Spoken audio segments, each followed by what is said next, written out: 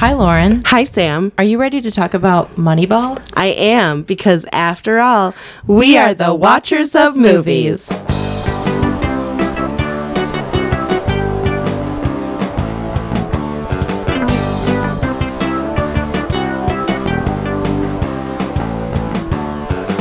So I'm a huge idiot, and I thought we were recording for like 10 minutes. We just recorded a whole conversation and then realized we weren't. Well, we didn't record it, actually. But thankfully, it was just like 10 minutes. So. Yeah, we... So luckily, now it's old news, so we're not going to... No, I'm just kidding. I'm just going to obsessively stare at that recording light, make sure it's still recording, like every day for the rest of my life. So you were telling me about some movies or YouTube videos you watched. I'm gonna start over again. I'll pretend I haven't heard it. Okay. So I was watching YouTube. I'm fascinated. Are you? Okay, keep going. And it was about... I'll stop. Okay. Last time, I promise. All right. Scout's honor. Okay. It was the second movie in the 365 Days trilogy. Now, if anyone has seen the first one, it's real bad. I didn't know that it was a trilogy. Oh, it's a trilogy, and it's... Like, the first one is about this guy who kidnaps a woman, and he basically threatens to rape her until she, like, somehow magically falls in love with him. I don't know. It's really bad. Anyway, so in the second one... It's so bad they made 2 more movies. Yeah, I mean, it's literally gotten, like, I think 13% on Rotten Tomatoes. Oh, my gosh. I know. I think it may have a worse rating than Alan Quartermain in the Temple of Skulls. I'll tell you, it has a worse plot line, but... anyway, so... Dragon School. Yeah. Anyway, so... So I'm watching this video, and it's like one of those... It's kind of like CinemaSins, where it breaks down everything that happens in the movie. Oh, sure. And so I'm like watching it, and I was like, this looks really, really terrible. This looks really bad. So naturally, I watched it. I know you too well. And it was basically an hour and 40 minutes of montages and a lot of sex. It was like that Rocky movie where he what one is that? Rocky 5, maybe? I've never seen Rocky 5. Anyway. It was all montages. And they get married, because why wouldn't you? And of course he's just as much of an asshole as he's always been, because big fucking surprise, guess what? The guy who threatens to fucking rape you every day is an asshole. Whoa. Anyway, so the ending is like it was maybe 20 minutes of a plot, and that was the entire movie was condensed in this. But there were some parts where I was like, they could actually be having sex, because it looked so real. It was like softcore porn, pretty much. Yeah. Jeez. It's kind of hot. And if you're going to watch it, that's the only reason you should watch it. But if you're not, I don't. So what's the plot?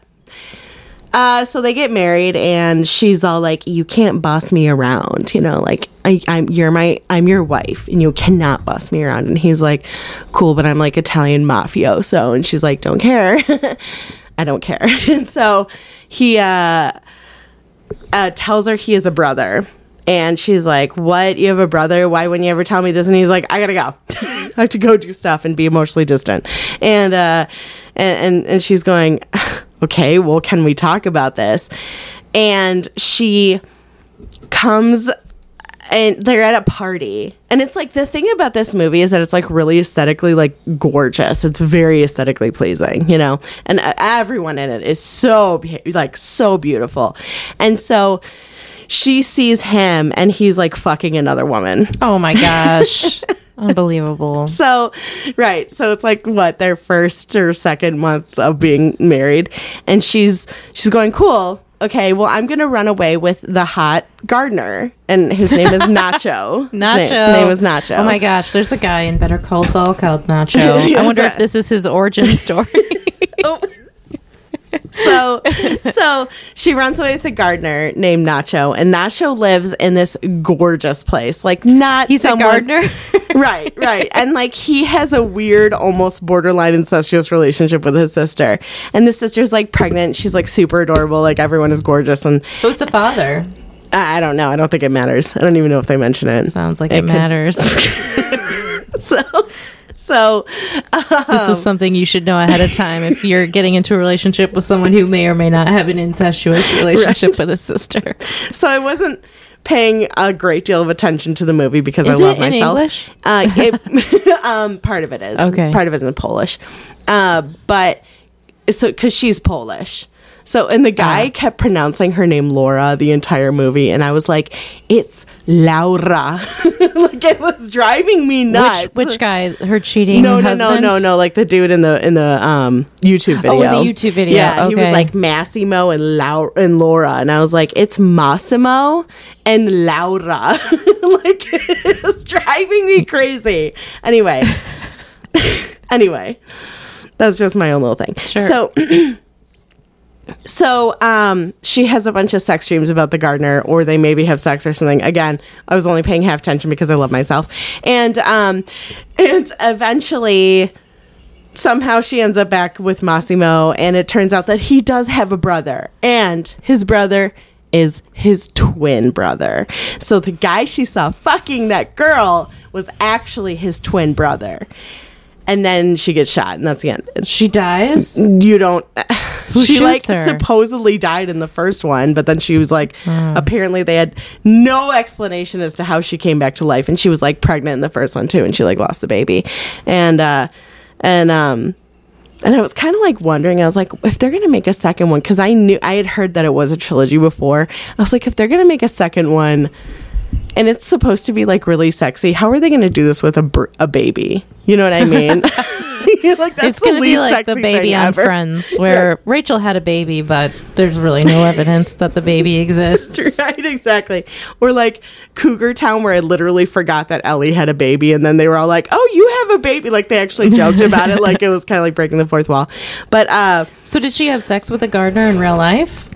I don't think so. I think it was just a dream. I think she was just ran having away with him in real life. Yeah. So, but I don't think they ever like did anything. I think it was just all right. which you kind of like want them to, because he's like actually respectful and like nice. I mean, maybe sleeping with his sister, but beggars can't be choosers. So anyway, is he a beggar though? It sounds like he has a I'm talking very about her. successful job. Oh, yeah. Okay. Yeah. So anyway, and that was it. Let's make movies glorifying emotional damage. Right? I think that would be good. Like sexual trauma, Look, essentially. I mean, horrible things happen to this woman, and she's totally fine. I know. She's just super gorgeous living her life. Yeah. Go for it, Laura. Like, anyway. And then I watched another movie. And this one was actually a little more interesting. It was called Endless Love. It's with Brooke Shields. And it was like Tom Cruise's first film. It was from 1981. I've never heard of it, I don't It's think. with James Spader. And the guy in it is the like love interest is named Martin Hewitt. I had never heard of him or seen him in anything, but I was like, holy shit, this guy is so cute. Like, I gotta get a look at this guy. It's 40 years ago, so it was like 40 years ago version of him, Martin Hewitt. What's the movie called? Endless Love? Endless Love, yeah. I think they made a remake of it, but it's like about this dude I found on Hulu, and it's about this guy who is dating this woman, and they're both teenagers. Oh, yeah, he is really cute. Yeah, That's him? Yeah. And I was like, how come we've never like, heard the whole of him? movie, I was like, oh my God, this guy is so, like, he reminded me a lot of Penn Badgley and Yeah, I can like see Mark that. Ruffalo. He's still alive. I wonder why, like, we have never heard of him. I know, right? And Oh he my was gosh. He was like a decent actor, He too. was in a movie called Secret Games 2, The Escort, Carnal Crimes, Killer Party. I think I know why we haven't heard of him. I was just going to say the same thing. It's so funny you said that. I was going to be like, well, that's why we never heard of him. Yeah, apparently he went the B movie route.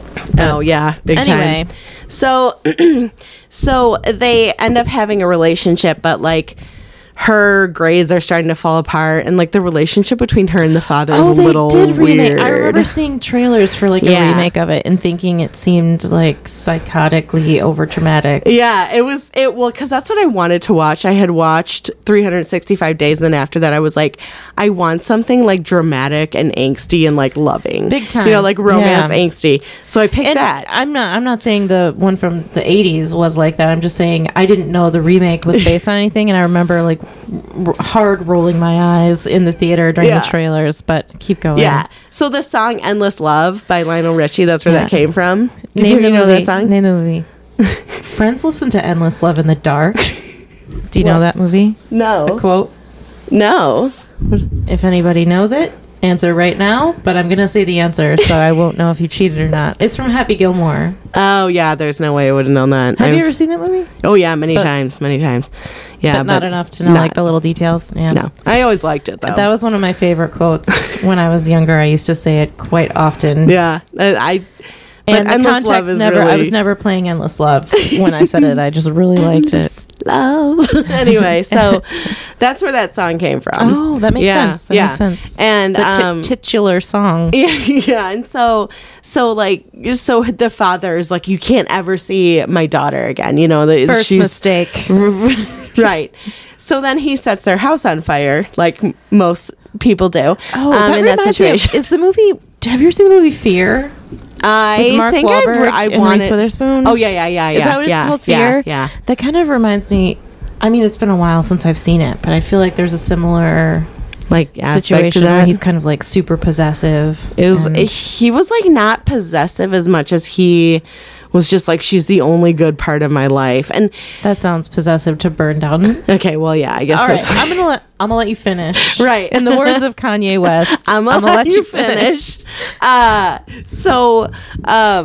It was an interesting movie. I liked it. I was kind of impressed that I liked it, and it sounds kind of like a guilty pleasure fun watch. Yeah, mm-hmm. And Brooke Shields was like 15 or something in that movie. She was so beautiful. I mean, she's still very beautiful, but it was just kind of like, it was a fun little, jaunt, whatever to watch. And now I'm kind of curious about the new one, but I don't think I'm curious enough to watch it. It'd be like a very casual watch if I did. Stay tuned for next week when you're like, so I watched the new Endless Love, and first above all, this is what I think about it.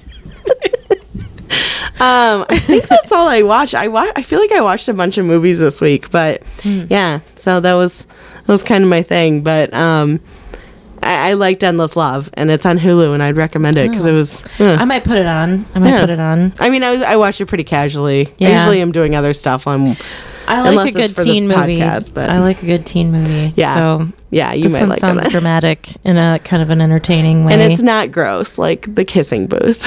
Thank God. I know. Surprisingly, Noah didn't burn anyone's house down. No. So although maybe he should have. You said that, and I was thinking it, and then I said it later after. Haley, we're twins. What did she say? Oh no, we're like related. It's like we're sisters. Yeah. Haley, we're twins. Oh, I just got goosebumps. I love that movie so much.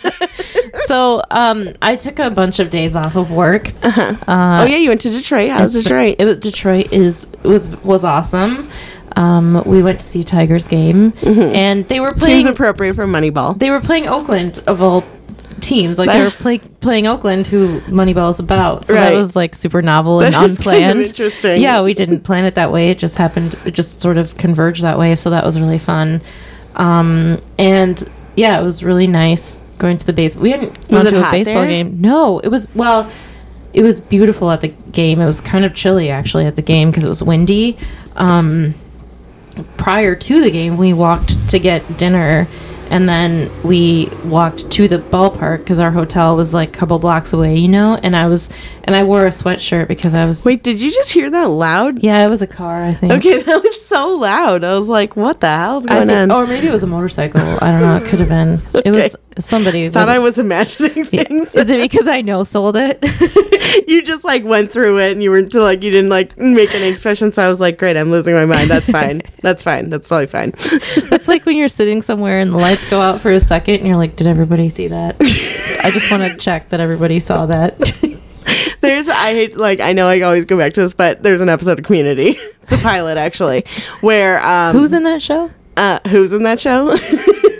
Keep going. I'm just kidding. And the girls are doing that silent talking. I love that part. Yeah. Yes, I actually saw that. They're like, go talk to him, but they're like all speaking silently. And Abed goes, "Can you hear me? Is anyone able to hear me? What's going on? What am I?" And they're like, we can hear you. I remember watching the pilot the day that it premiered, really? And that scene was so funny. I laughed out loud, and I thought this show is going to be really funny. And then I sort of dropped off watching it for no particular. I don't have any bad memories. I can't remember particularly why I stopped. I felt like the episodes that came after didn't necessarily match that magical scene for me, so I sort of stopped. I didn't watch it all the time after that, but that scene was so funny. I know. It's I think that's one of the best pilots I've ever seen. Yeah, honestly, of usually a show. The pilot of a show is usually the weakest. Dumb. Yeah, I know. Because if I had seen the 30 Rock pilot or the Arrested Development pilot, I would have never finished the rest of those shows, but I had bought the seasons. Mm-hmm. So then I was like, well, I already own it, I might as well watch it. And then I ended up loving them, you know? But if I would have been like, nah, I'm good. Yeah, the pilot is usually pretty rough. So yeah, it's pretty good. So anyway, yeah, we went to Detroit, and that was really fun because the last time we saw a baseball game in person was the end of September 2019, actually. Oh, yeah. We went to a White Sox game in Chicago, a White Sox-Tigers game, and little did we know, that was the end of fun. Well, not fun, but I mean the end of going places for a while. And so it was really fun to go on a road trip, and it was really fun to stay at a hotel. Where'd you guys stay? We stayed at a place called the Athenaeum, which is in Greektown. Oh, okay. Did you guys get Greek food? We didn't get Greek food because, well, we got there on Monday night, a couple hours before the game started. And we were toying with the idea of going to Pegasus because it's right there.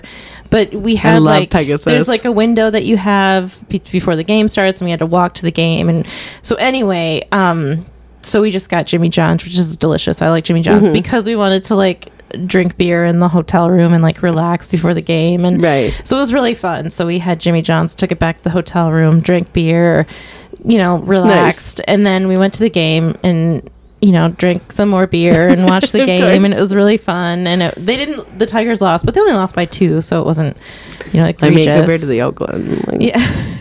What can I say? And I wouldn't have known that if I just known. No, I like it. And there was a really cool usher there. So our seats were a little bit further back. So we were under the roof area, and I was kind of creating a wind tunnel. And the usher just sort of, I don't know if he took pity on us or what.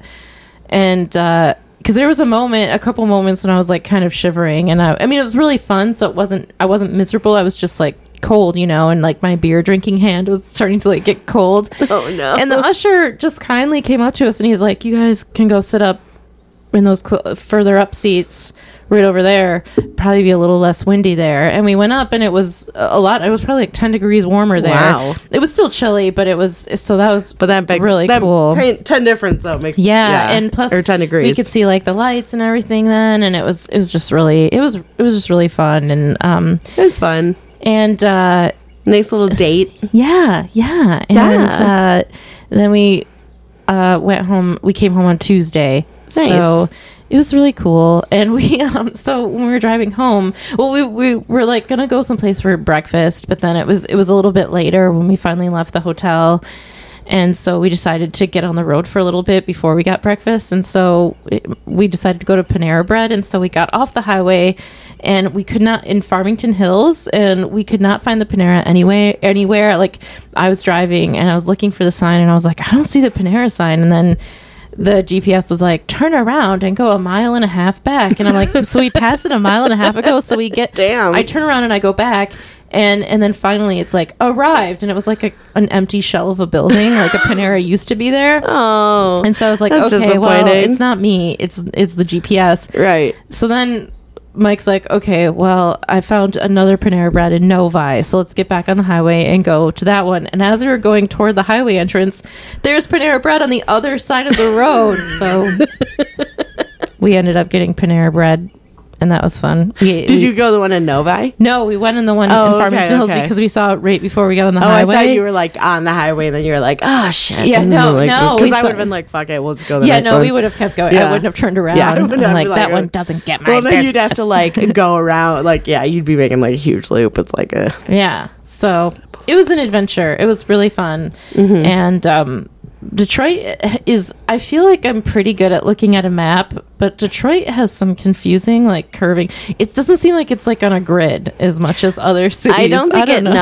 think it is either. Yeah, we got turned around a couple times, but it was all fun. I mean, I lived there for like 21 years, and I've driven down several one-way streets going the wrong way where I'm like, shit, this is really not right. So one time I was like 17. I was pretty young, and this guy like came out of like nowhere. Like he was walking towards me as I was walking away from my car, because I used to go to like do like theater stuff. Oh yeah. And he goes, why did you go the wrong way down a one-way street? You could have gotten killed, blah, blah. And I was like, I'm so little, I'm only 17, please leave me alone. I was Don't yell at me. Yeah, geez, that's madness. It was scary. Yeah. Speaking of being yelled at, so I've been watching a lot of Hell's Kitchen on Pluto TV.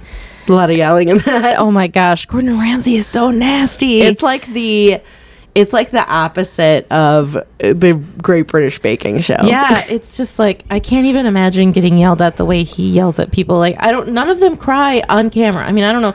If it was me, I would just be crying all day. Me too. Yeah, and I'd probably get voted off because I couldn't stand up under that kind of like pressure and meanness. But anyway, it's endlessly entertaining. I'm sure it is. And I've never gotten into it before, but now you're into it. For now, I'm sure that it's a fad that will pass, but it's been fun like spending my vacation time watching it.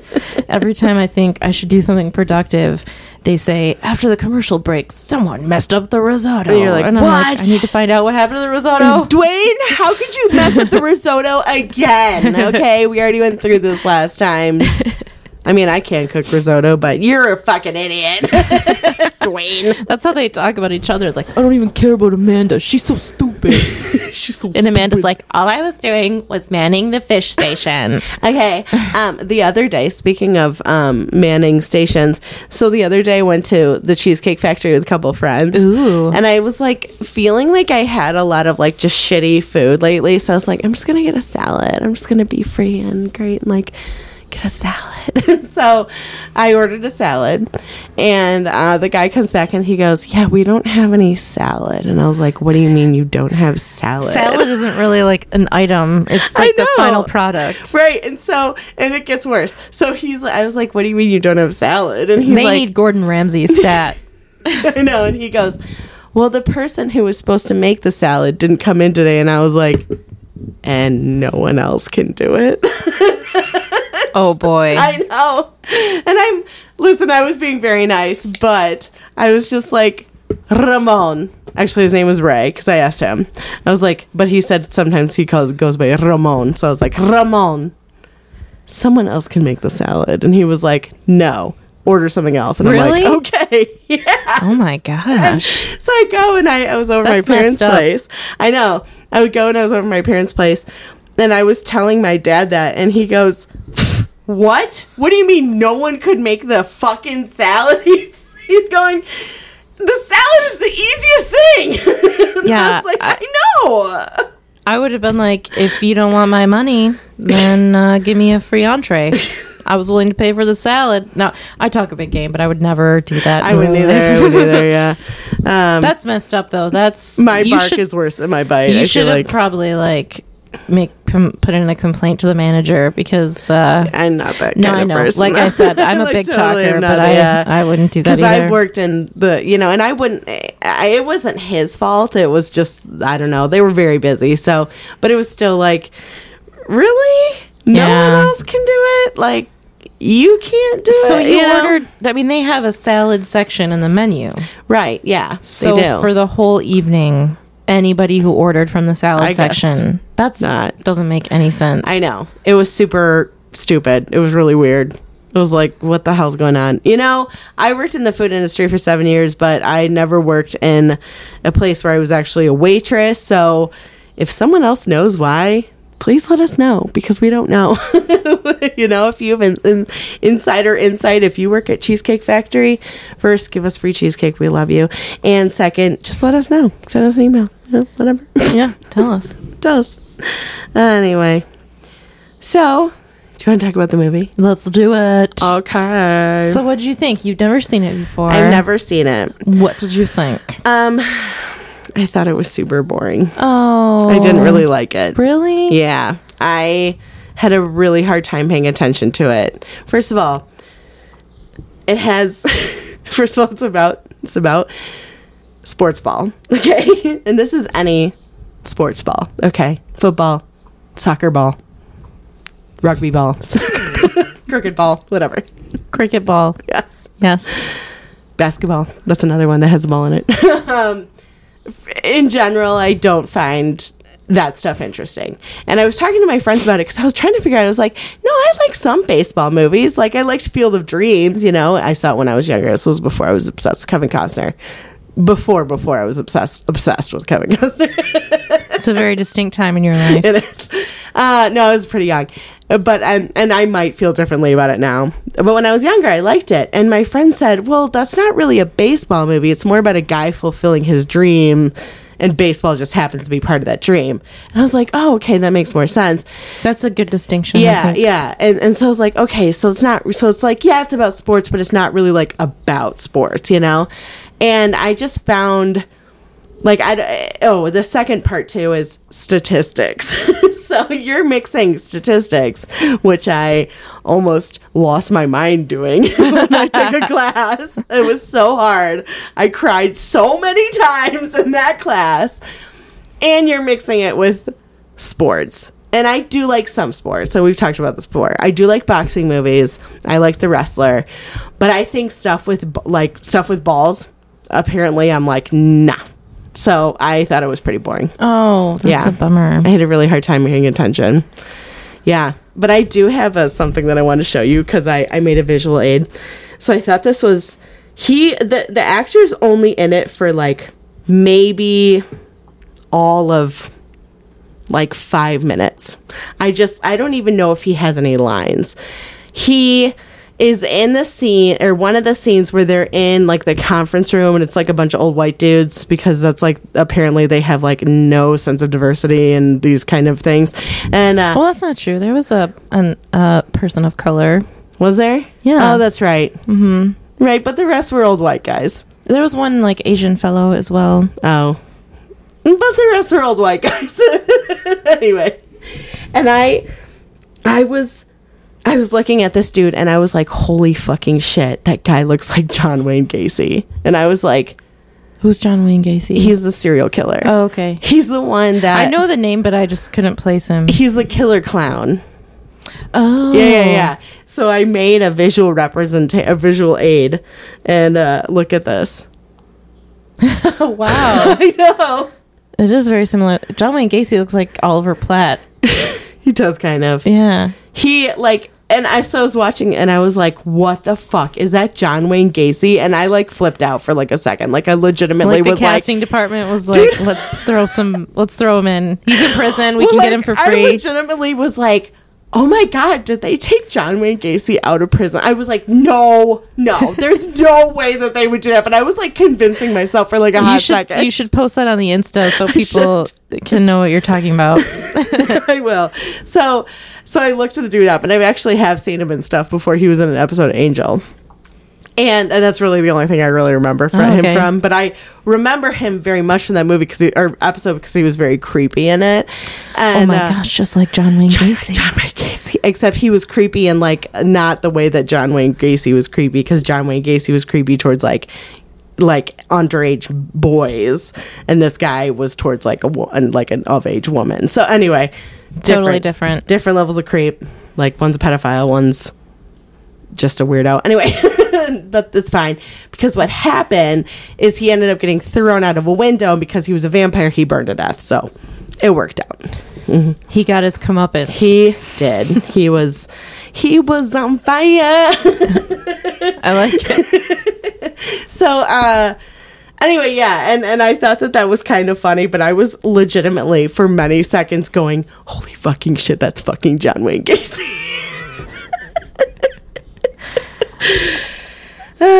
So anyway, how do you feel about the movie? I love this movie. You suggested it, so I assume that you liked it. Mike suggested it because baseball season recently started, and him and I have watched the movie before together, but also he lent it to me way before I ever knew much about baseball. I knew like the basic rules, and I, at that time, like the first time I ever saw it, I didn't know anything about baseball, so a lot of things kind of went over my head, but I'm always struck by how just incredibly beautiful the movie is. Like almost every shot, I think, could be just a beautiful still photograph. I think the contrasting colors, the lighting, it's gorgeous. It's gorgeous.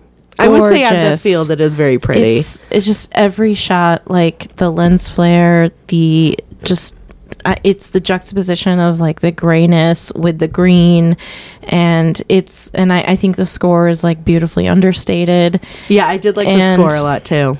And baseball is such a fascinating and old-fashioned sport, and it's so different than other sports because the ball doesn't score, the players score. And so that's something that struck me when I first started, like, because Mike really likes baseball, so I watched it with him, and so he was like, he's taught me things about the game, and that was something that stuck out to me, like from the very first, was that I never put together before that like the players actually score, which is so different than other games with balls. Right. And so I never even thought of that, but that's totally true. It's fascinating. And Mike said it's been called like chess on grass, which is it's such a thoughtful game. And there's a part in the movie where Brad Pitt even says something like, take your time, there's no time limit here. And it's right, like there's no time limit in baseball. It can go for hours. That's very true. And I do like watching baseball in person, just to like clarify. The atmosphere is fun, right? Yeah. I have seen a couple of games. I think I've seen a Tiger game or two as well. I mean, I used to live there. Sure. Yeah. That's not something I would personally actively go seek, but whatever. I really like Brad Pitt and Jonah Hill. I really like their chemistry. I did too. And I love Brad Pitt's character. I think he's so good in it, and it's such a good story, and I don't know, it kind of like gives me chills to watch certain parts of it, and I find it to be just such a beautiful, thoughtful movie, and I really, really like it, and I don't know, I can't believe how beautiful it is for a sports movie. Like that's the thing that sticks out to me almost more than anything, is just how gorgeous the framing, the cinematography, the colors. I can't gush about it enough. It's you could just like high quality print a scene from it, and I would probably frame it and put it up. You know what I mean? Yeah. So I just think that's really cool. Yeah, I was happy that Philip Seymour Hoffman was in it. Yeah, I saw him and I was like, oh no, and my heart like hurt a little bit because I've always really liked him as an actor. Mm-hmm. So when I saw him in that, I was like, oh, I love Philip Seymour Hoffman. And then I thought about him in Boogie Nights, where he's like, hi Dirk, you look really sexy. He was so talented. It was real tragedy. Yeah. What happened to him? I believe it was a drug overdose. Oh, really? Yeah. Oh, I thought it was cancer for some reason. I don't know. I think it was accidental. Was it? Yeah, or maybe suicide. I don't think it was a terminal illness, though. Speaking of which, Jeremy Giambi, the player that they got in the beginning, and then he was the Vegas one. Yeah, the one that was like dancing, and then they let him go the next day. He actually in real life committed suicide. Really? I think it was earlier this year. Yeah. Oh, that's so sad. Mm-hmm. Yeah. So anyway, seems like party people. That's like the burnout. Yeah. I think that. Well, and I think that it sounds like he was really into drugs too. And I think that once you when you do so much of that, after a while, you kind of, your mind's just like so messed up that you don't have the right like brain chemistry where certain chemicals like serotonin and stuff should be producing, but they're not, because your body's so used to that fake high, fake serotonin high, and it's messed up. Yeah. So you thought it was like there was like, you thought it was boring. Was there any scene that stuck out to you that you enjoyed, or? Oh, I did write one thing. The daughter, first of all, I spent the entire movie going, why does that actress look so fucking familiar? And it was driving me nuts. And then I realized that she was in like one episode of Don't Trust the Bee in Apartment really? 23. Yeah.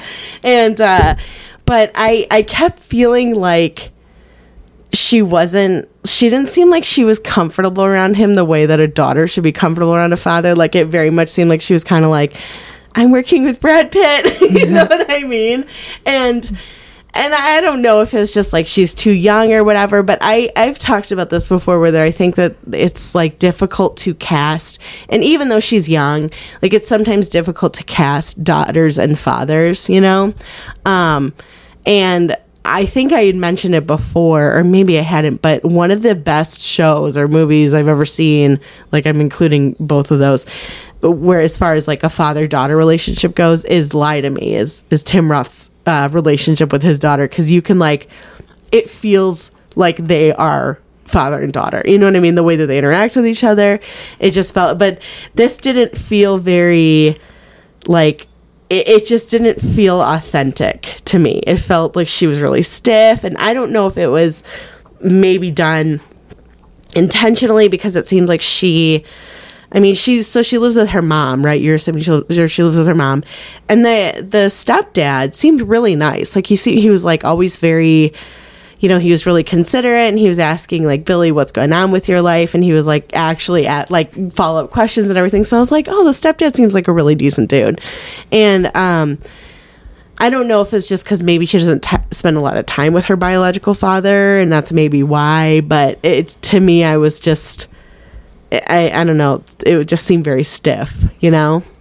Yeah, I felt that way, but I actually I think I had a slightly different viewpoint of it, because I felt like they were both sort of wading into this new territory of him being her dad. Well, there's another father figure in her life now. Oh, yeah. Living with her, and she's living in this man's house. And I really, the daughter storyline, I really liked in terms of an anchor for why he might stay with a team like Oakland when he's offered $12 million. I mean, I think at the end he said, you know, like, so basically, I'm going to give just a brief synopsis of the story. So it's based on the true story of Billy Beane, and he had like high prospects coming out of high school to be a major league player. And I believe it was the Mets. They like paid for him to be on their, you know, to come onto their team for his rookie year. And I think he just like got to the big leagues and sort of choked, which happens a lot. Yeah. And there's a lot of people watching you, and and then over time he stopped being a player and became a general manager for the Oakland A's.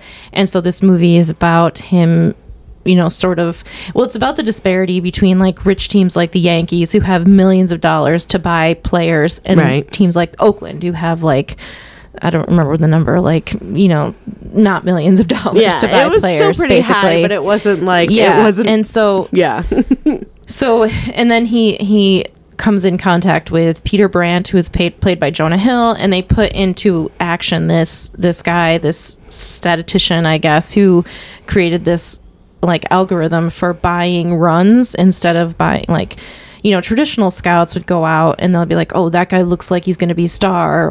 And I asked Mike some advice too before this, because even though I know like a lot more about baseball than I used to, I don't know enough about baseball. So anything I say about baseball, anything I say, I either asked Mike about it, or I sort of drew the conclusion myself, and it might not be correct, but just to clarify, I'm no expert, and I did ask Mike a lot of questions, and he said that I could text him during the recording if I had any other questions. Okay, so thank you, Mike. Yeah, thanks, Mike. And so anyway, so old school scouting was like, oh, this guy looks good, and he gets a lot of hits, because hits are really flashy, but what you really want is to get on base and to get runs.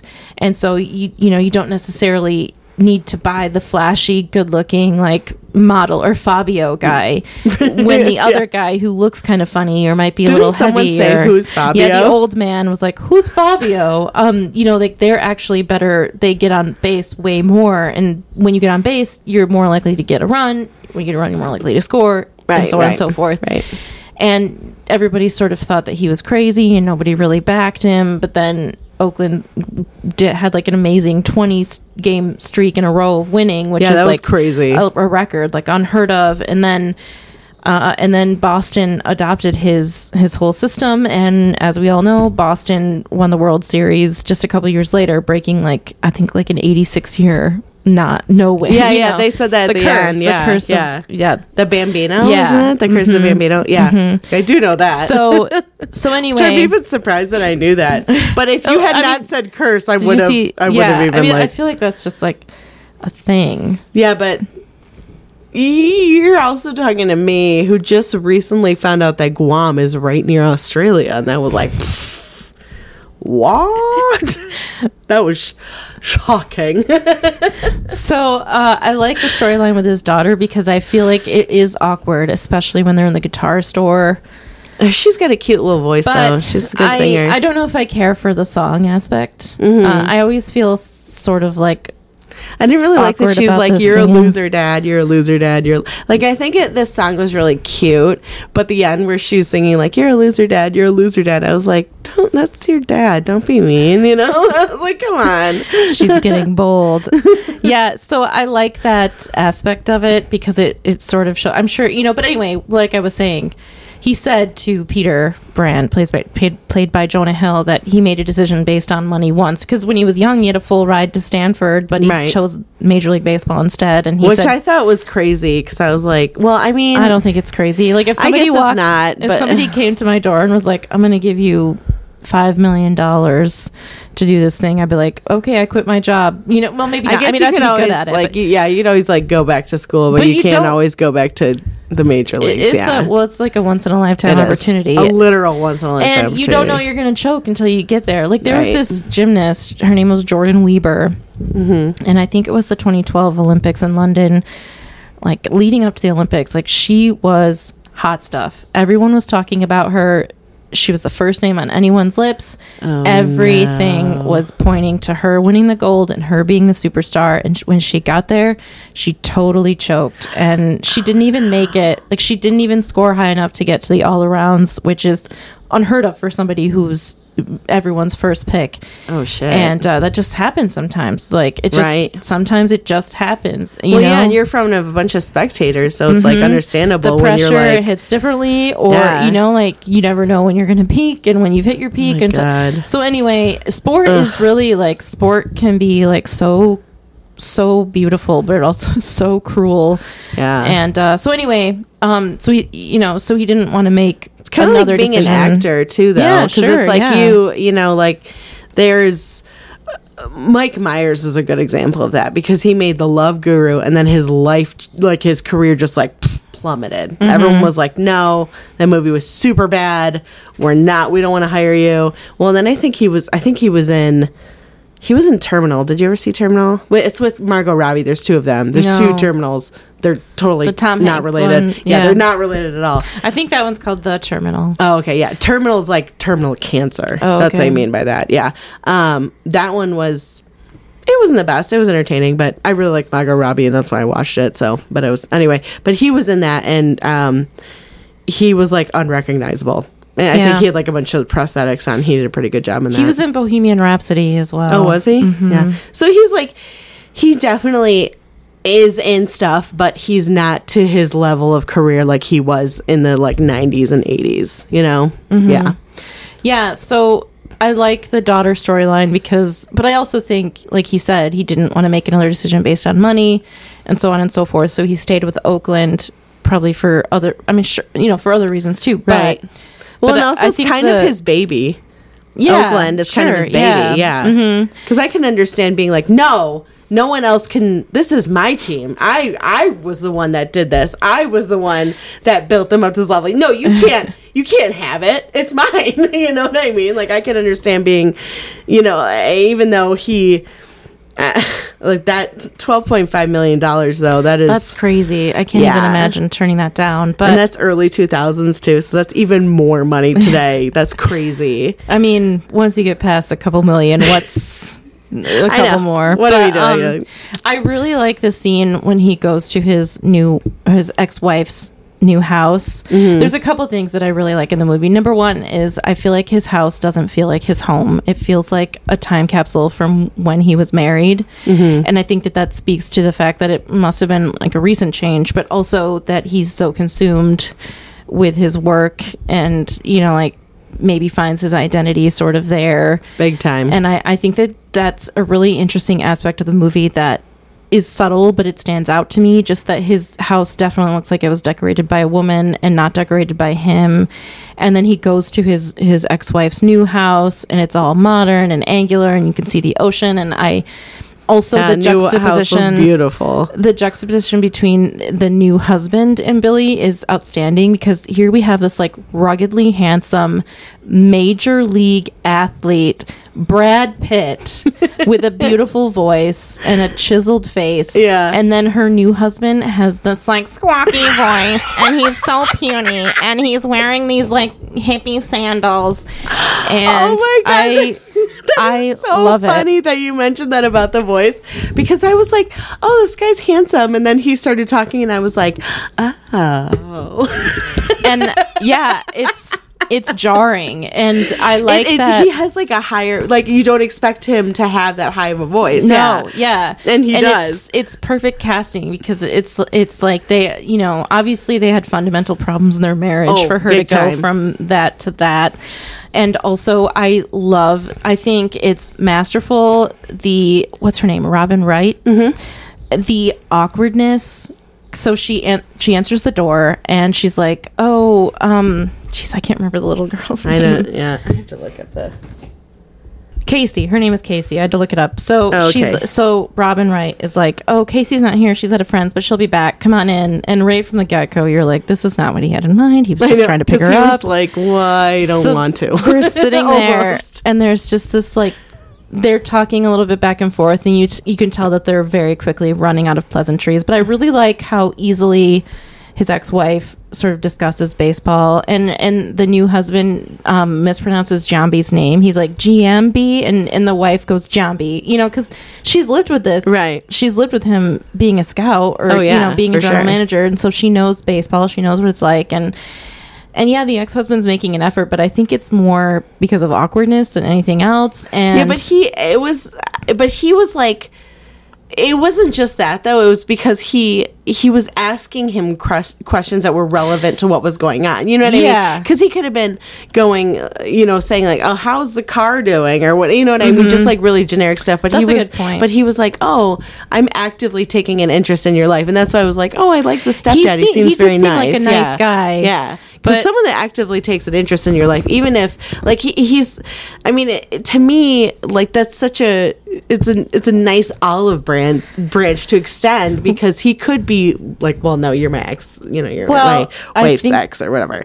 But there's also this like inherent awkwardness of like, yes, you used to be married to this woman, and now I am married to her, and all that entails. They're all like, we're both Eskimo brothers. Yeah, and it's super weird. And so it's awkward. It makes it weird, and so the guy was trying to like you said, like hold out an olive branch, but there's a moment when they all run out of things to say at the same time, and it's so well done, because that like tenseness, because then Robin Wright goes, where was she again? Up the street? And I was like, that's perfect. It's so realistic. Like, I feel like I've never been in that situation with like being like my ex and my new husband. You know, I've never been in that, but I've been in definite situations where you're like, oh crap, we've all run out of things to say, and no one is making an effort to think of anything new. Yeah, and so let's go back to our common ground of the daughter. And I mean, they didn't even have to really include that in the movie, but since they did, and it's so well done, I'm glad they did, because that scene always sticks out to me, because it's really hard. In my mind, it's hard to convey realistic awkwardness, and I thought that they did it really well. I think so too. I think I think that you know, everyone kind of is like, oh, she's home. Like, thank God, the kid's home. Oh, finally. Now he can leave. Yeah. I think it was interesting to show that his relationship with his ex was still it seemed like it was convivial. Is it convivial? That's a word, but I don't actually know the definition. It means like friendly. Oh, okay. Yeah. The only reason I know that is because it's a lot trait in The Sims. Oh, okay. Or else I would never use that word. But yeah, so they have a good relationship, you know. Yeah, and they're co-parenting, and because you could see, I mean, he's such a he's kind of aggressive, you know, and when he gets mad, when he gets mad, he throws shit, he breaks shit, whatever, which I hate. I don't like that in a person. That would be a deal breaker if someone I was dating was like punching walls. I'd be like, get the fuck out of here, because next time I'm afraid it'll be my face. He tipped over a couple things, and I was like, oh boy. Yeah, I was like, calm down, buddy. Like, let's take it down about 10 notches, all right? I'll go get your Xanax, take 3 of them, all right? And there's a bed over there, because you're going to pass the fuck out. I've never had Xanax before, but I imagine that's what it's like. I've been told that's what it's like anyway. Nice. I also think that the daughter storyline was good because then we didn't have to, like, because there has to be somebody outside of baseball to give us like almost like a wellness check on Billy, because the people in the offices aren't going to ask him. You know, he's wheeling and dealing and doing business, and we need to see him a little bit vulnerable sometimes. And so his daughter could sort of give us those like gut checks without bogging it down with like a romantic storyline, you know, and the drama that comes with romance. So I thought that his daughter was important. I feel like the romance wouldn't fit into that, just the whole thing. Yeah, you're right. Yeah. So I think it's just good to it'd be like shoved in there. Yeah. I was thinking about that movie Gifted. Remember with Chris Evans? And remember how pissed off I was when we left the theater? I really didn't like that movie, but I was thinking about that, and I was like, and they had this like really interesting story, but then they shoved that love interest plot in there that didn't really have to be in there at all, and it was like, ugh. Well, and also the whole, you know, whatever. Anyway, just reminded me of that because I was thinking about that. Yeah. So yesterday when I got home from Detroit, I went to do dinner. I went to my parents' house and had dinner with them. And they were asking me about the baseball game. And my dad does not like baseball. He's not into baseball at all. And he said randomly, have you ever seen that Moneyball movie? And I said, yeah, that movie's great. And he was like, oh, I watched it a couple weeks ago and I thought I would hate it, but I really enjoyed it. Wow. And I thought, well, if my dad likes it, then maybe Lauren will like it. Because it was so shocking. Like, I never in a million years would have thought that my dad would, A, watch it, and B, like it, because he does not like baseball. And anyway, but I think I knew I wasn't going to, and as I was watching, I was just like, this is the longest movie ever, and I was like, I would rather watch Communion, honestly. I really like. You're right, though. It is not a bad movie. It's just a preference. You know, I agree with you. It is not a bad movie, but it's just not my cup of tea. Yeah, you know. Yeah, I really like the scenes. I really, really like Billy Beane and Peter Brandt's relationship. Like, me too. Billy goes to the Cleveland Indians to try to, you know, trade players, and he sees Peter Brandt sort of whisper in somebody's ear. And they're like, no, we can't give you that player. And I really like how frustrated Brad Pitt gets. And he's like, what are we doing here? You know, like, why am I here? You're not going to give me any players. This is all pointless. And then I like how I had to go all the way to Indiana for this bullshit. Ohio. What is up with me? Cleveland, Indiana. Amanda, Olivia, Sophia. So he's walking through. Not Sophia. Sorry. Oh yeah, he's walking through the like the cubicles, and you can see like Jonah Hill's eyes above the wall, and Jonah Hill's like, he might be looking for me, and then he comes up to Billy finds him, and he's like, who are you? Why did they listen to you in there? And Peter Brandt's like really sheepish, and he's like, I don't think they do listen to me very much. And he goes, they just did. So what's going on? And I like how Peter is kind of like, it feels like he's kind of like internally being like to Billy, like, keep it down, let's keep a low profile. Yeah, I thought that too. And he kind of looks around, like, just a little chill and out. then Billy's like, oh, he does like a head gesture, like, okay, let's go talk about it somewhere else. And so he's walking through the office, and Peter's sort of dragging his feet, and Billy's like wildly waving, like, come on, like, not subtle at all. So any secrecy about them having any sort of clandestine meeting is blown out the window because Billy couldn't care less if anyone sees them talking.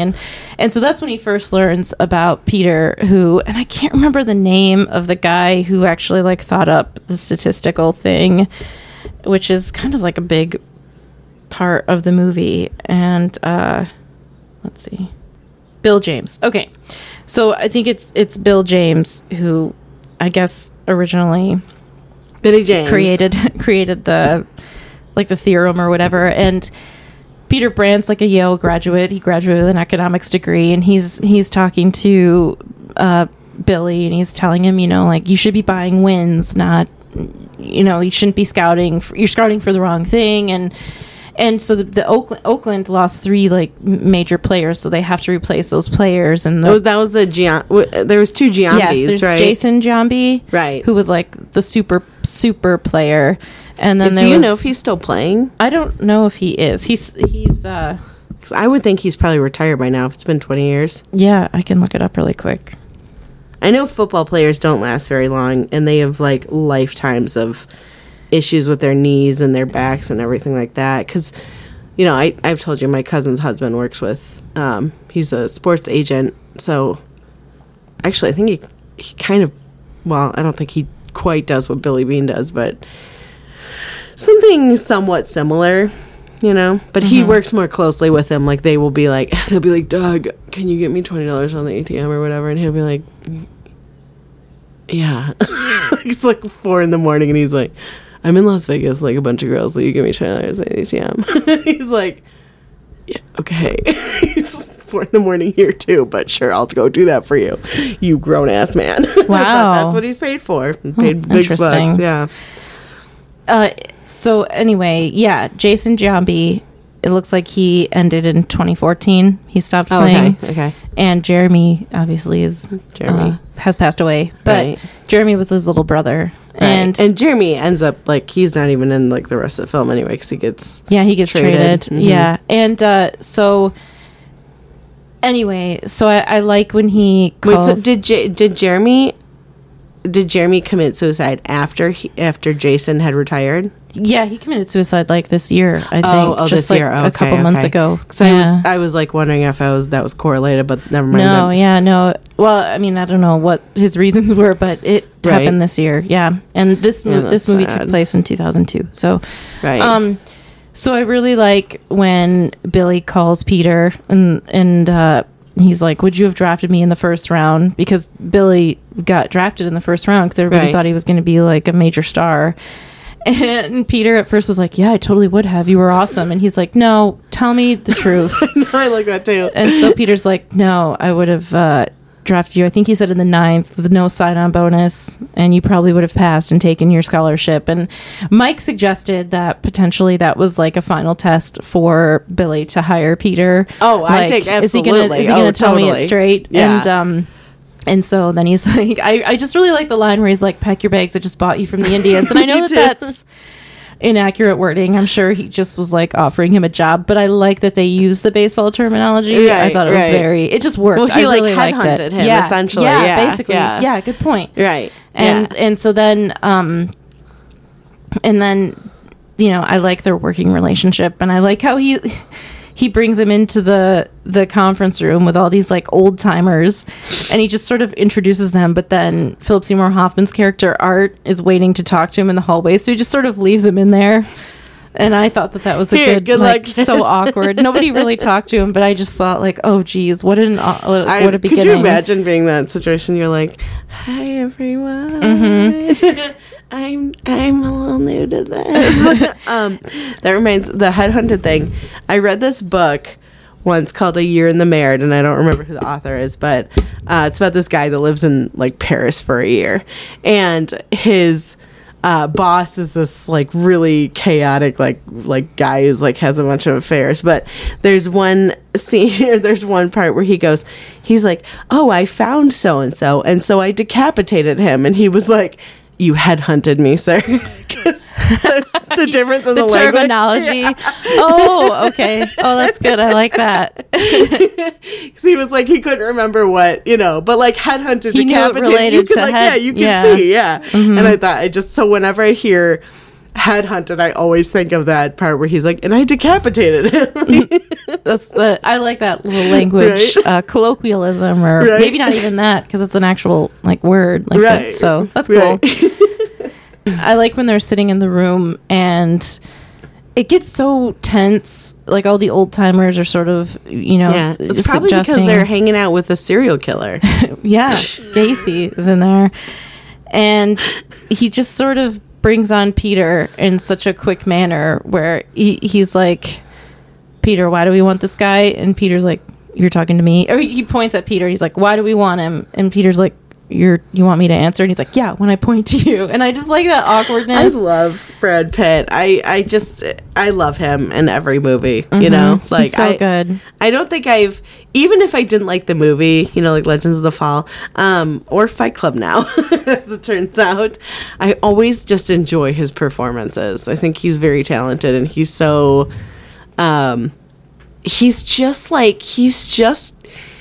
he has a lot of energy, and I think he brings like this, when we've talked about how he's just like very cool, you know what I mean? Even when his characters are like that, he's just cool. Like he just has this level of cool that I'm like, Brad, if you're out there listening, would you give me lessons to be cool like you? Thanks. You just gotta believe in yourself. You always have to have pretzels when you're on the phone. Yeah. He has such charisma. He was eating in that too. Yeah, big time. Yeah, when he's in the Cleveland Indians office, he's eating the peanuts on the desk, and then I always like watch for that. I'm like, is he eating in the movie? Okay, good. It's like Sean Bean dying. If he doesn't die in a movie, what are we doing here? Yeah, exactly. Way to use the movie quote.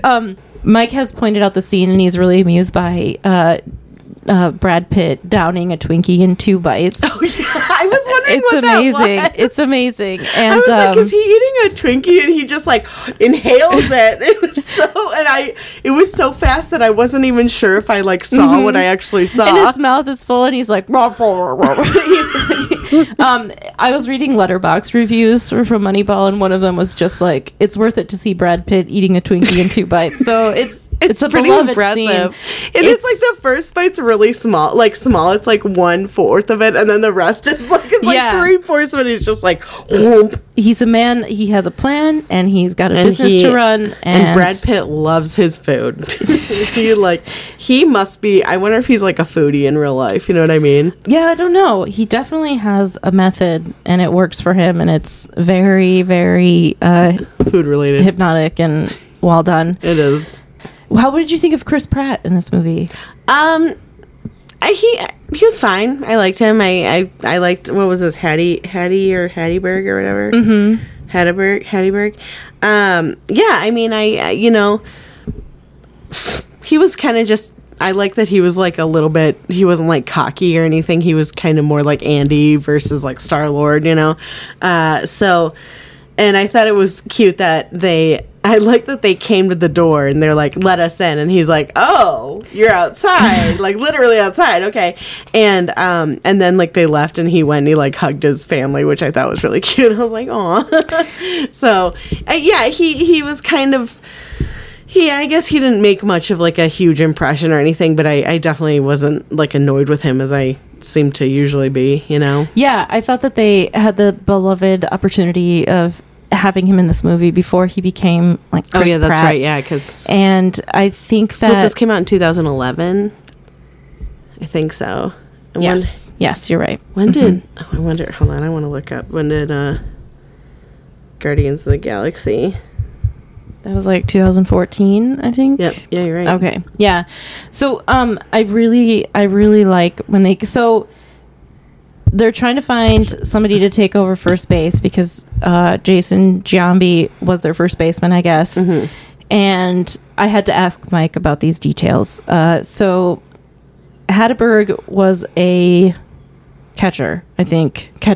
See, I don't. If you're gonna ask me, I have no idea because I had a hard time following that as well. So he injured his elbow, so he couldn't play that position anymore. Yeah, and so they wanted to put him in first base because. And I asked Mike. He said it's very rare that first baseman would have to throw very much. Oh, okay. So anyway, but it's also such a different position that he'd have to sort of almost relearn. Oh yeah, baseball a little bit. And I love it. They get to his house. Who's the guy that was with him?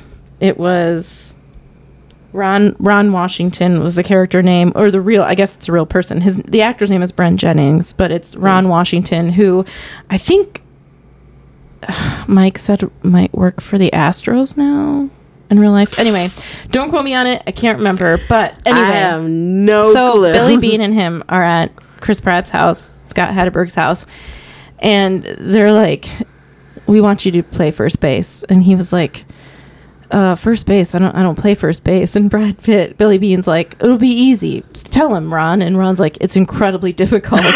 And without missing a beat, Billy goes, anything worth doing is. And it's just like he's always selling. He's always, I know, because I would have tripped over words. I would have been like, you were supposed to be on my side, asshole. Like, And I just think it's really cool the way they're giving him, like, his career is dead in the water, and they're giving him a second, like a new lease on life. And I think that's just really beautiful. And I think Chris Pratt plays that really beautifully because he's sort of almost like wide-eyed, knowing that this is his last chance, and not confident, not cocky, not an ace, but willing to give it a shot. And it's like a life ring. And he gives his family a hug, and it's just really cool. And he does such a good job in that movie, and he's in it sparingly as well. But I think even if he was in it a lot, I think he would have done a good job. I think he wouldn't have been his new sort of persona, his new cocky self. Yeah. And then there's that scene where it's like he got abs, and then he like lost the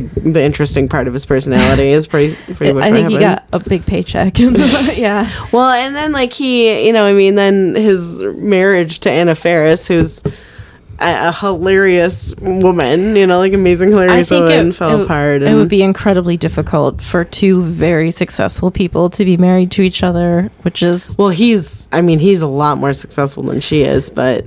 She's pretty successful. She had Mom, though. I mean, she was on that show for 6 years, I think, so that show is hilarious, and I would recommend that. Oh, it's dark humor, but if you like dark humor, and you love Allison Janney... Like everyone should, 'cause she's amazing. Yeah. Jamie Presley's in it too. So there was the scene with David Justice, who's played by Stephen Bishop. I don't know if he's been in anything else. I don't recognize him. But I like when Billy Beane talks to David Justice, and he's like, because David was acting like super cocky, and Billy's like, and David's like, you're paying me $7 million, so I am pretty important. And Billy's like, I'm not paying you $7 million. The Yankees are paying you $3 million to play against them. That's how little they believe in you anymore. And that's right. Yeah. And that was like, that's such a humbling conversation. Right. And he tells them, like, be a leader. These guys, they need someone to look up to, sort of like telling him to like help unify people. Like, what we're trying to do here. We have a system in place that's going to work if people just believe in it. And then the next scene, he's talking to Scott Hatterberg, and he's like, well, what's your biggest fear? And Hatterberg's like, a ball coming anywhere near me. And David sort of laughs, and then Scott's like, no, that is my biggest fear. Didn't know what to say. Poor guy.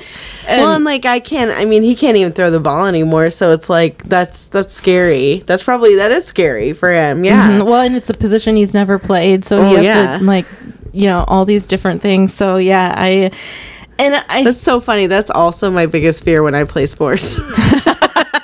Me too. I don't want my glasses to get broken. I'm like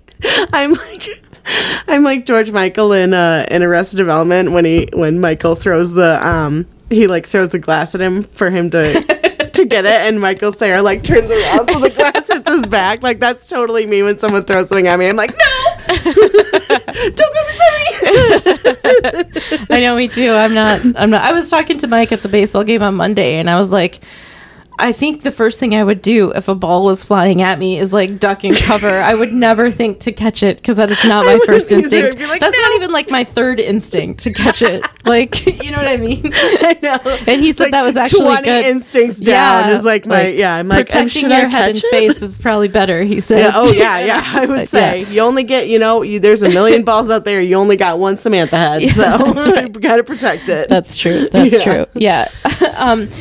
I like how everybody was at odds with Billy as well. And I really like the scenes when he's like wheeling and dealing on the phone and he's calling Cleveland trying to get the Rincon because I guess I don't know exactly what it was.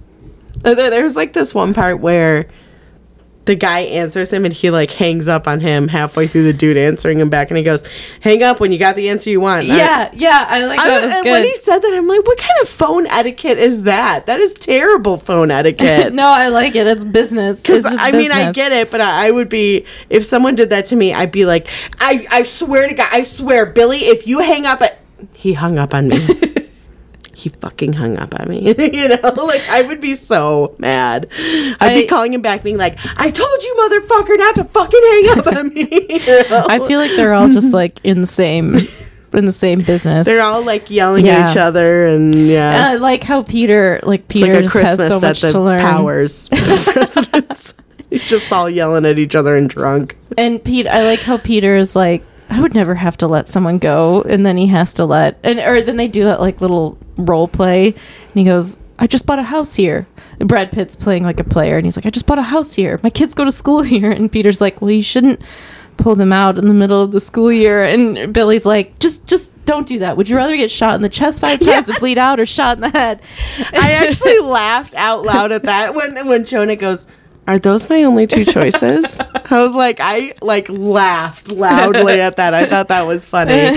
That's just the kind of humor I have, That kind of it's funny, it's funny, humor, and I like how when Peter actually has shot to in the head or shot in the chest and die and bleed out. When Peter actually has to let somebody go or tell Perez tell Pena that he's been traded. He does it really, Yeah, he's like, hey, this is the number, whatever. They're, they're waiting for your call, and he's like, and he was traded to the Tigers. Yeah. So that holds a special place in my heart for the Tigers, but only because I used to live nearish Detroit. So I liked when they thought they could get Rincon, so they were, like you said, like hanging up on people and calling and like leveraging deals that didn't even exist, and got to do it somehow. It's like buying a car. Yeah. You go somewhere and you go, oh, you're going to offer me this amount. Well, this place down the road had like $2,000 less. Do you think that you could compete with that? He's offering me, they're telling me that I also could get a van with the car. So Okay, so I asked Mike because I wasn't sure why they thought they could get Rincon all of a sudden, because he went to the Cleveland before and didn't get him. And Mike said it was just the trade deadline, so it was down to the wire before you're not allowed to trade anymore during the season. Okay. So that's why they were like, we got to get him now, you know. Oh, okay. So anyway, I had that question. It's like hustle makes it happen. Yeah, and I just liked how he was like, hey, yeah, I heard that he's going somewhere else, or we're giving you this player. And then he's just like making all these fast trades. And I like that Peter just sort of has to catch up. And then the owner of the A's calls. His name is Steven, I think. And I think, or Steve, and one of the other managers for a different team's name was Steve. And so there's like a lot of back and forth. And then there's a lull. And Billy goes, get Steve on the phone. And he's talking about the owner. And Peter's like, Steve, whatever, or Steve from the other baseball team. And Billy's like, why would we want to call the other guy when he's supposed to be calling us, the owner, of course. And then Peter does this like super dorky thing, which I really love, because he's like, they want to buy Rincon and the owner's like not gonna give them any money. And so Billy's like, okay, I'll buy him out of my own money, and then when I sell him for more money in next season or whatever, I get to keep the profits. Right. And so Peter's relaying all this, and he does this like fist pump thing, but it's so nerdy. It's like you can tell he's a desk jockey. He's not like a cool guy, because he's like, I know, and it's like slow motion. Yeah. And I think it's really good acting. I think Jonah Hill is really solid. I've come to appreciate him more as the more I've seen him in. I think that he's a decent actor. Yeah. And I just think I really liked him in Wolf of Wall Street. Okay, Did you ever see that one? I haven't seen that, but It's pretty good. I liked it. I remember liking it. I've heard it's good. I just haven't seen it. But yeah, I think he perfectly encapsulates like a Yale graduate who wears sweaters with shirts underneath it and suits all the time. Even though Billy's wearing like athletic clothes the whole time he's at the office, at least not like when he's in other offices. But so, and I think it's, I don't know, it's a really good performance in that scene, but in all the scenes. And and so I just love that part. Did he win an Oscar? It wasn't for Moneyball, was it? I thought he won something for Wolf of Wall Street. I don't think he won anything for Moneyball. But Moneyball did win awards, didn't it? Oh, big time. It did. Let me look it up because I know it did, or it was at least nominated. So let me take a check. Take a look. Okay, it was nominated for four Golden Globe Awards. Okay. And oh my gosh, it was nominated for awards, a ton of awards, but I can't find, let's see. It was nominated for 6 Academy Awards, but it didn't win. But it won a ton of awards for other things, like the Chicago Film Critics Association, Critics' Choice Movie Awards, Gold Derby Awards, Golden Trailer Awards, National Society of Film Critics. So it's a bunch of awards, but not like the major ones didn't win. But it was nominated for but being nominated still a pretty big deal. Oh yeah, it's still a pretty big deal. And so anyway, I think Jonah Hill does just a tremendous job, especially like he's really like, he was against Leonardo DiCaprio in Wolf of Wall Street, and he was against Brad Pitt in this movie, and he's been, they're big players. Like he can keep up with them, and he holds his own so well, and so I think that's a really good performance, and that really says something. I think so too. I also I really like how everybody was sort of against him. And Art, played by Philip Seymour Hoffman, wasn't playing the team the way Billy wanted him to, and he was sort of going by his own thing. And they have sort of a confrontation, and Art's like, "I'm playing the team in a way that I can explain when I'm in job interviews next year," because in the beginning of the movie, he sort of has an issue because he's on a 1-year contract, which you don't know if you're going to work there for the next year if you're only on a 1-year contract. And Billy sort of blows him off about that, and Mike said he doesn't know in real life if there's that much like antagonistic back and forth between like managers and general managers, because Art played the manager, which I guess is kind of like a head coach kind of, and the general manager is played by Billy, and he's kind of like in charge of like obviously procuring the trades and dealing with agents and everything. But I like how like the general manager is like the big. That's what Billy's character is. Yeah. Okay. Well, I mean, obviously the owner and then the head honcho, but it's kind of like, is like the owner kind of like a producer and the general manager is like a director? Like they yield more power like over the producer is the money. Right. Okay. Yeah. Okay. And the owner was like the guy. Everything related back to movies because this is the way my brain works. The owner was the guy who they went to his office a couple times, and he wore that like sweater vest, and he was always so calm. He's like, "Well, you'll figure it out." He reminded me of Matthew Broderick a little bit. Oh, yeah. I couldn't, like, he didn't totally look like him, but there's something like he had like a Matthew Broderick vibe. That makes sense. You kind of get what I mean? Yeah. Yeah, I think so. Yeah. He was like, life moves pretty fast. Yeah. If you don't stop to look around once in a while, it'll pass you by. Exactly. Billy.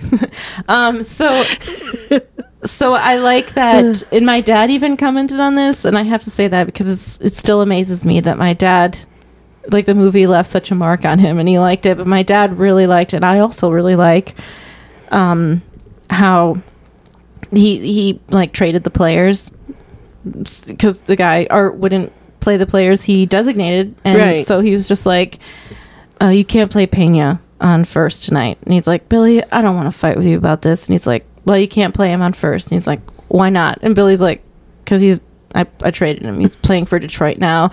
And then Giambi comes in that moment, like, how awkward. And Giambi comes in and he's like, you wanted to see me? And Billy's like, oh yeah, I traded you. Here's the number, and I like how Art is just kind of like deflated. I don't like it, but he wouldn't do what he was asked. Kind of at the end of his rope. He's like, ugh. And he's like, you're killing this team. And then, But in the scene before he's like, that, I'm just gonna watch it burn, I guess. Yeah. Sit back and watch it burn. Give me my fucking bourbon. In the scene before that, Billy and Peter are in the office, and Billy's like, I gotta trade Jambi because, you know, like, he's kind of like a party guy, and he was like celebrating after they'd lost and didn't have a good attitude. And he was like dancing in the and he that seemed to really piss him off. He's like, don't dance, don't celebrate, like, what are you doing? We fucking lost.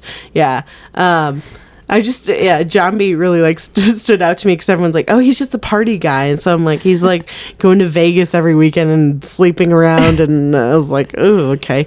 I mean, I'm not judging. I'm kind of judging, but like, it's just, you know, you just seems like a potentially like dirty lifestyle. You know what I mean? Sure, like, you don't know who's been where or been with whom or whatever. It's dangerous. Yes, exactly. That's what I and I like how Billy was like, I'm gonna trade Pena because Art won't stop putting him on first, and I want Hatteberg on first. And Peter's like, don't make an emotional decision. Think about what you're doing. And when Billy is like selling Pena on the phone, he's like, to the Tigers, he's like, oh, you know, he's a great player, he's probably going to be rookie of the year. And Peter, like, sort of disparaging, was like, he's probably going to be an all-star, like, don't sell him. And Billy, like the eternal optimist, I guess, automatically goes, he's probably going to be an all-star on the phone, like, as a selling point when he's like talking about losing him from the team. And it's just like, it's such a good character, and Brad Pitt plays him so well. And I just keep thinking about that whole thing when he's like, no, first base is super easy, and the guy's like, it's incredibly hard, and he's like all things are. Yeah, everything worth doing is. And so there was something else. So Peter's like think about what you're doing, don't do this. But then when they're in Art's office, Art sort of stops him and he's like, you agree with this? After Billy leaves, and Peter's like, 100%. And I liked that he had his back in public, you know, like fight in private, you know, like hash it out in private, but in front of everybody you have to be united front. And I really liked that. I thought that was really cool. And so anyway, looking at the cat is bathing, he's washing his little face, he's so cute. And then, but didn't it make you emotional when they had like the montage of all the winning, really? Not even a little bit. Oh man, I loved it. I had a really hard time paying attention to this movie. It was a struggle for me. I wanted to like it, but I just kind of had a feeling going in that was not going to end up being the case. Yeah. I was when we were sitting at the baseball game with Mike, I was like, I just remembered that I get to watch Moneyball, and I'm really excited because I love that montage, like when they're holding up like the Sweet 16, Sweeter 17, and then when they like a hard fought win. I mean, when they win number 20 and like the banner unfurls. I didn't get emotional, but I did go, oh, good for them. So that was as emotional as I got. And it was a genuine good for them. It wasn't a sarcastic good for them. So, because I like how Billy is like, I'm sure this is slightly movie-fied, you know, but Billy's like, was in the movie. I mean, maybe he's probably superstitious like this, because I think most athletes have some superstition, and he never watched the games, and so he's driving, trying to ignore their 20th game, and his ex-wife and daughter call, and they're like, you're doing a really good job, Billy. We're really proud of you. And the daughter's like, turn around and watch, turn around. And so he finally is like, oh, I'll turn around. And like Oakland has an 11-point lead, which is crazy. Like in baseball, that's like, you pretty much, I mean, it's like you're guaranteed to win if there's an 11-run point. I think Mike might get frustrated for saying points because it's runs. An 11-run lead. I wouldn't have known. I would have been like, yeah, that's exactly what they're called. They have an 11-run lead, and so he gets to the ballpark, and then they like slowly start losing the lead, and it gets chipping away, and then they're 11-11, which is crazy. I think they're playing against Kansas City. And then the game is tied, which seems also unheard of to be 11-11. Like that's a high score in baseball. And I really so Art calls Hatteberg up to bat, and Chris Pratt is so nervous, and he's kind of like, ooh, and he goes up and he hits a home run, and that was good. They win. And I think that it's amazing because it's a real thing in baseball. Like there's a scene where Billy is like sitting behind the scenes and he hears it and he looks, and that's legit. Like you can hear, like, you know, what a home run, it's a loud crack. And Mike has talked about that too, like the crack of the bat, and you just know like when it's a home run. It's sound, you know. Yeah. Oh, big time. It's like almost like a sexy sound. Like you're like, oh, they just had a home run. Yeah. You know? And like you're like, ooh. Sort of echoes, and the crowd goes wild, and it's and like Miguel, a sexy sound. I can't no, believe that I works. just said that. Like Miguel Cabrera, who is like prolific. Like a prolific player who's like one of 3 people to have 500 home runs, 3,000 hits, and 600 doubles, which is only 3 players have all those stats, and he's just like a tremendous player. And Mike, the game recently when he got his 3,000th hit was on, and Mike recorded it, and he showed me the moment. It's just like the crowd is electric when stuff like that happens, and everybody loves him, and you know, and it's just so. Imagine being in the Oakland ballpark when they get the home run to send them to their 20th consecutive win. Like that would have been magic. Like it would have been, I don't know. It's so cool, and it's so, I just think it's such a cool moment in the movie. And no, I remember. Yeah, that scene was he hit the home run, and I was like, and I like the look on Hedberg's face. He's kind of like, what is happening? And then it's like the realization. He's like, oh shit, I gotta run. And then that was good. I did like that part. Yeah, and I asked Mike because I know that I said I know this is hypothetical and it would never happen, but if a player hits a home run but doesn't run the bases, does it count in the score? And he said no, which is why baseball is so unique. But wait, what is it if he? The player has hit a home run. It's over the fence. It's a definite home run. He just has to run the bases. If he doesn't run the bases, it's not scored. Yeah. Like, it's not. I guess I knew that. So that's why baseball is so interesting, because the person, which I said earlier, scores. Right, not and he the ball. said, like, the umpire is there, like, making sure that you run across home plate. And Mike said he even thinks, like, you have to obviously run the bases in order, too. Like, you can't do something crazy.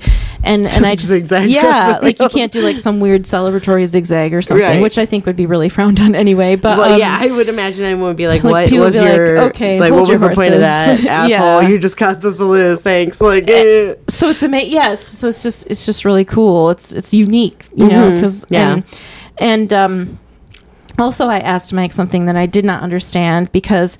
If you remember the scene when Brad Pitt goes to talk to that older player who has like knee braces on, and he's like, I need you to stop getting ready. And the player's like, oh, I've been traded. And Brad Pitt's like, no. And I was like, so what does that mean? Did he get like fired? And Mike said it's called like designated for assignment, which means he's removed from the roster and the team has a week to decide what to do with him. But it almost always mean player is quote unquote homeless, and he sort of becomes a free agent, but it might be bleak at that point because he's older and he's dealing with injuries. But the idea in the movie Mike suggested was that the guy was like losing his job. But in baseball, like it sort of becomes sort of this bleak middle ground for a little while. Yeah, sounds kind of like he might be fired, but you're maybe not. But yeah. Well, and he, before Billy even said anything, he's like, hey man, I'm really sorry about this week, and I've been like really kind of struggling, whatever. And then he was like, yeah, we're gonna have to let you go. So you were like, immediately you're kind of going, oh man, you know. Yeah. And the thing is, I feel like some players probably expect it, especially a player like that, like, okay, I'm just biding my time. But then other players like Pena and Giambi, like they're still young and spry, so it might be more of a shock to them, especially when like Billy was using the example of like players arguing back, like, I just bought a house here, my kids started school, you know. So that's got to be, I mean, if you're not like top player on the team, maybe it's kind of, I don't know how I wonder how stressful it is, you know, to be like, I could get traded at any time, or is there... The whole thing seems stressful. Yeah, so it's kind of, it seems like, well, they get paid a lot of money, and they should get, I mean, you know, they should get paid a lot of money because they're the reason that people come see games, you know. Right. It's still not like, oh, I can rest on my laurels. Like, you always have to you know. Oh yeah, well yeah, because you're pretty much only as good as your last game, you know, and yeah, and that's for anyone who's in sports is that, it's like, sure, you know, 5 years ago you could have been winning every game, but now you're not, and so, like, what's happening here? You're just too old, or you're just tired of what we're doing, you know, like that's a long time to play a game full time, and you know, yeah, they play so many games, like over. I mean, I don't even know. I mean, you do it for the love of the game, obviously, because people like people that are players don't like they love the game, you know. Sure, but just like Taylor Swift said. So what she said, it's for the love of the game. You love the game. Oh, I love Blank Space. That's one of my favorite songs right here, actually. It's because it's the one where she's psychotic. I was like, it's the psychotic girl anthem. I love it. And I like that. And I've seen the video like 12 times too. Yeah, it's a cool video with the fancy house and everything. I love when she's like stabbing the cake and everything. She's fun. It's fun. It is fun. Yeah. So yeah, I also like at the end, it sort of like gets me emotional when he goes and talks to the owner of the Boston Red Sox, and the owner is like, you know, I know that everybody's giving you a hard time, but the first guy through the wall always gets a little bloody, and I think that that's the first time in the movie. I mean, Peter had his back, obviously, because Peter was the one who brought this whole thing to him, or like opened his eyes to it. But I think it's the first time that we see somebody acknowledge to his face that he did something monumental, and he took a lot of flack that now people don't have to take. Like, he was the whipping boy for this system that works and this new mindset that works. Well, and it's like the first of its kind too. Like what they did was, I mean, pretty extraordinary. You know, you're using essentially a formula to create a baseball team. I mean, it is interesting. I mean, I hate math, but I do think that obviously math it can be very compelling in certain situations, you know, like going to the moon or whatever. You get what I'm saying, because there's a lot of math when it comes to going to the moon. Yes, I should know. I've been many times. Actually, no, I'm kidding. You're kidding? I'm kidding about that. I just watched this show called Inside Job. Have you ever heard of it? It's with Lizzie Kaplan and Christian Slater. It's like an animated show. No. It's pretty funny, but it's about kind of like the CIA and all these like secret things that they do, and so one of them is that they go to the moon, and there's like a sex cult on the moon that's like run by Buzz Aldrin, who refused to go back to Earth.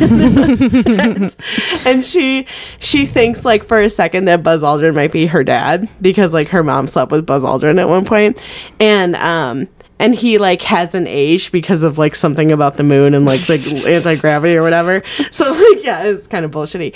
But she's running and she's heading towards her dad, and her dad's like, Buzz Aldrin is evil, and she's like, he's really evil and he's villainously horny. And I captured it with my phone and I posted it on Reddit under the subreddit brand new sentence, because I was like, villainously horny. I like good. That. Yeah. Right? Buzz Aldrin punched a guy in the face. Did he? For suggesting that the moon landing was fake. Oh yeah. Yeah. It's probably because it was. No, I don't know. I think that's an interesting. I don't think it was fake. I don't think it was either. I think that's an interesting conspiracy theory, but I'm always kind of like, it just seems like a little too far-fetched to be. You know what I mean? Then again, they are landing on the moon, so I don't know. Next time, it's Venus. I almost forgot the name. That would be dangerous. Then we'd know it's fake if they land on Venus. Meet all the vegans. No, the vegans. My bad. The vegans on Venus. On Vega? On Vega. Why did I say Venus? The Venusans. The Venusans. Venetians. I don't know. Venusians? Venusians. Oh, I like that. Me too. Yeah, let's land on Venus. Let's go and become a Venusian. So was there something like particularly bad that you found in the movie, or what? It's the subject matter. It's the subject matter. It just doesn't compel me. It doesn't interest me. It doesn't. Ooh, I just hit my head.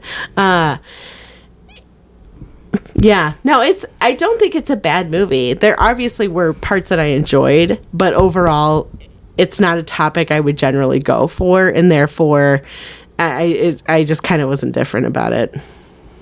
I really like, in the middle of the movie, Billy was like, it's hard not to be romantic about baseball.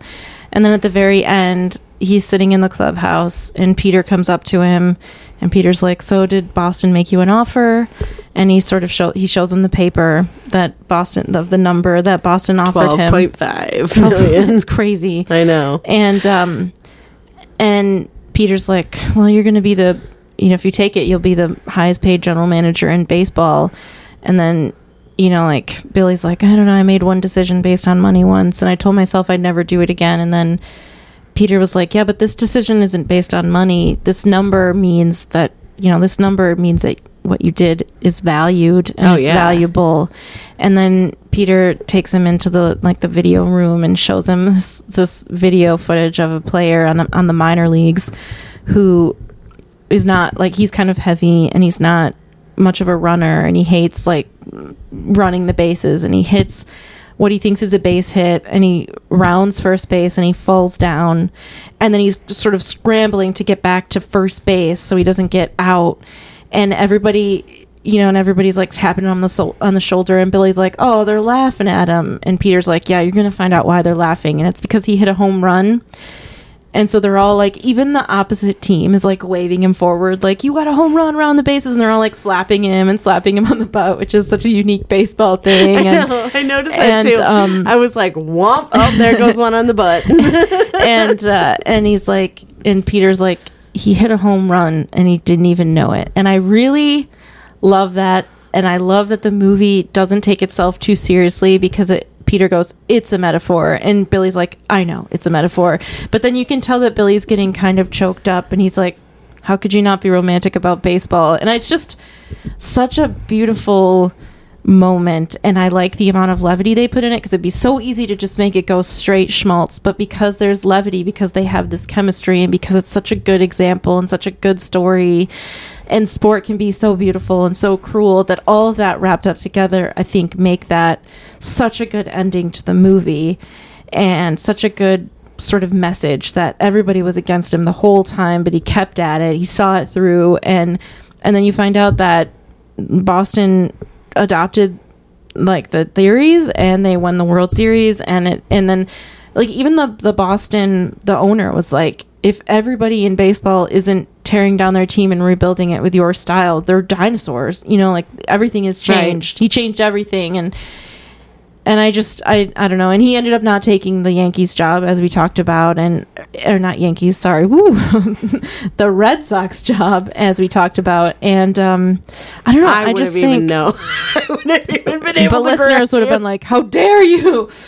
All of our Boston listeners. You're right. The Yankees. And Mike pointed out something that I think is really good, is how he really likes how Boston is gray and rainy compared to Oakland and California, which is sunny and just the light. And I really like that too, the juxtaposition. They're offering him $12 million, but you can tell by the mise en scène that it is, it's gray and gloomy, and it's just probably not the right move for you. But see, I would like Boston, because I love the gray and gloom. I love the rain, but I love the cold, and I don't like the sunny heat at all. So, I mean, I don't mind the sun. I'm not but I guess I don't really love it, to be honest. No, I think, honestly, it was worth watching the movie to see, your face is lighting up talking about it, and it's kind of aw. It's, adorable. I'm aw, such a beautiful movie. There's scenes Jonah Hill's walking down this hallway for the first time, and he's kind of in silhouette, and the hallway is curved, and the coloring, and the light, and the shadow, and in the beginning, Billy is sitting in the empty stadium listening to the game in New York, and the light is just hitting there's just points of light, because it's mostly I noticed dark. How beautiful that was. Yeah. And there's scenes where he's in his truck in a parking lot, and the sun is setting behind these industrial, I don't know, cranes or something, and just the green of the field, and I don't know, it's just so, you just loved it, well made, and so pretty, and there's something so like I said, I like sports movies. I like baseball. And I like sports. I like to watch the Olympics. I like sports in general. I'm not like super into football or soccer or even basketball. But I like sports movies, and I think, to use a phrase that I've probably used more than I should have, sport can be so beautiful but so cruel. And I think that's why I think that's one of the reasons why I think sports movies are worthwhile, because I don't watch a lot of sports. I watch the Olympics I watch the Olympics very regularly when they're on, but for other sports, I don't really watch them very much, Right. And so I watch like UFC fighting if I catch it. Yeah. And that's pretty, I like hand-to-hand combat type of, like boxing and UFC fighting, but again, any like sports ball? No. I'm just using a generic sports ball term for all the sports balls. I think there's something really amazing at seeing someone's life's work get rewarded as well, which is one of the reasons I love the Olympics so much. And I don't know. I really enjoy a good sports movie, and this movie I think is top notch. And so, is there anything? I have nothing. Would you recommend the movie? I think if someone was a fan of baseball, sure, but honestly, not pretty regularly or consistently, I would say. So, yes-ish, I guess is my answer. Yeah, yes-ish. Yeah, I think it would just depend on the person entirely. What about you? I'm guessing yes. Yeah, I would recommend it. Like I said, the first time I saw it, I didn't know anything about baseball, and it still pulled me in just from the sheer beauty. And I the camaraderie and the history and the pomp and circumstance of baseball and as a pastime that's older than us. And, there's definitely an interesting history to baseball, and I think if it was something maybe that was more like that, whereas like the continuous history, I might be more interested in that. But I also like history, so I was gonna say A League of Their Own was also one that I did like. Oh yeah, but it's a bunch of badass ladies like ruling at a game that, like, previously they had not been able to play. So it's kind of, again, that doesn't feel quite like a sports movie as much as it feels like a female empowerment movie, So, I don't know. Yeah, I would recommend it to anyone, even if you don't know a lot about baseball or if you're not super into baseball, because it's so pretty. It's so pretty. I mean, I do like Brad Pitt a lot. And Brad Pitt is really good in it. Jonah Hill's really good in it. And Philip Seymour Hoffman is good. And yeah. If you're looking close enough, you might even see John Wayne Gacy. I would recommend it 100% to anybody. Anybody. And, that flipped me out, though. I was like, holy shit, that's John Wayne Gacy. I really had a moment where I genuinely believed that was John Wayne Gacy. I mean, it lasted for like probably 20 seconds, but it was there and it was real and it was scary. What a budget. I was like, oh my God. Oh no. And thank you to Mike for suggesting this movie and for being the baseball go-to to answering questions, because while I know a lot more about baseball, there's so many details and things a lot more than me. She's know. Pointing at me. No, I was just pointing. I wasn't pointing at you. I was just pointing, but that's to make a point. Also true. Because there's just so many things. And at the beginning of the movie, it even says, like, it's amazing how you can know so little about the sport you've been playing your whole life. So even people who have been fans of it for their whole lives, there's still like new things to discover, like the movie shows. And so thank you so much, Mike, for all of your wise counsel. One time when Mike and I, it was early on, I don't even know if we were dating at that point. We were just talking, and I was asking him like ridiculous questions about baseball because I didn't know much. Mm-hmm. And he said talking to me was interesting because it was like talking to an alien who just came to Earth and didn't know anything about baseball, and it was fascinating to him, and that stuck with me because I thought it was such a funny analogy. Love that. And so he's a really good teacher, but also just this movie is so beautiful. Human, what is sports ball?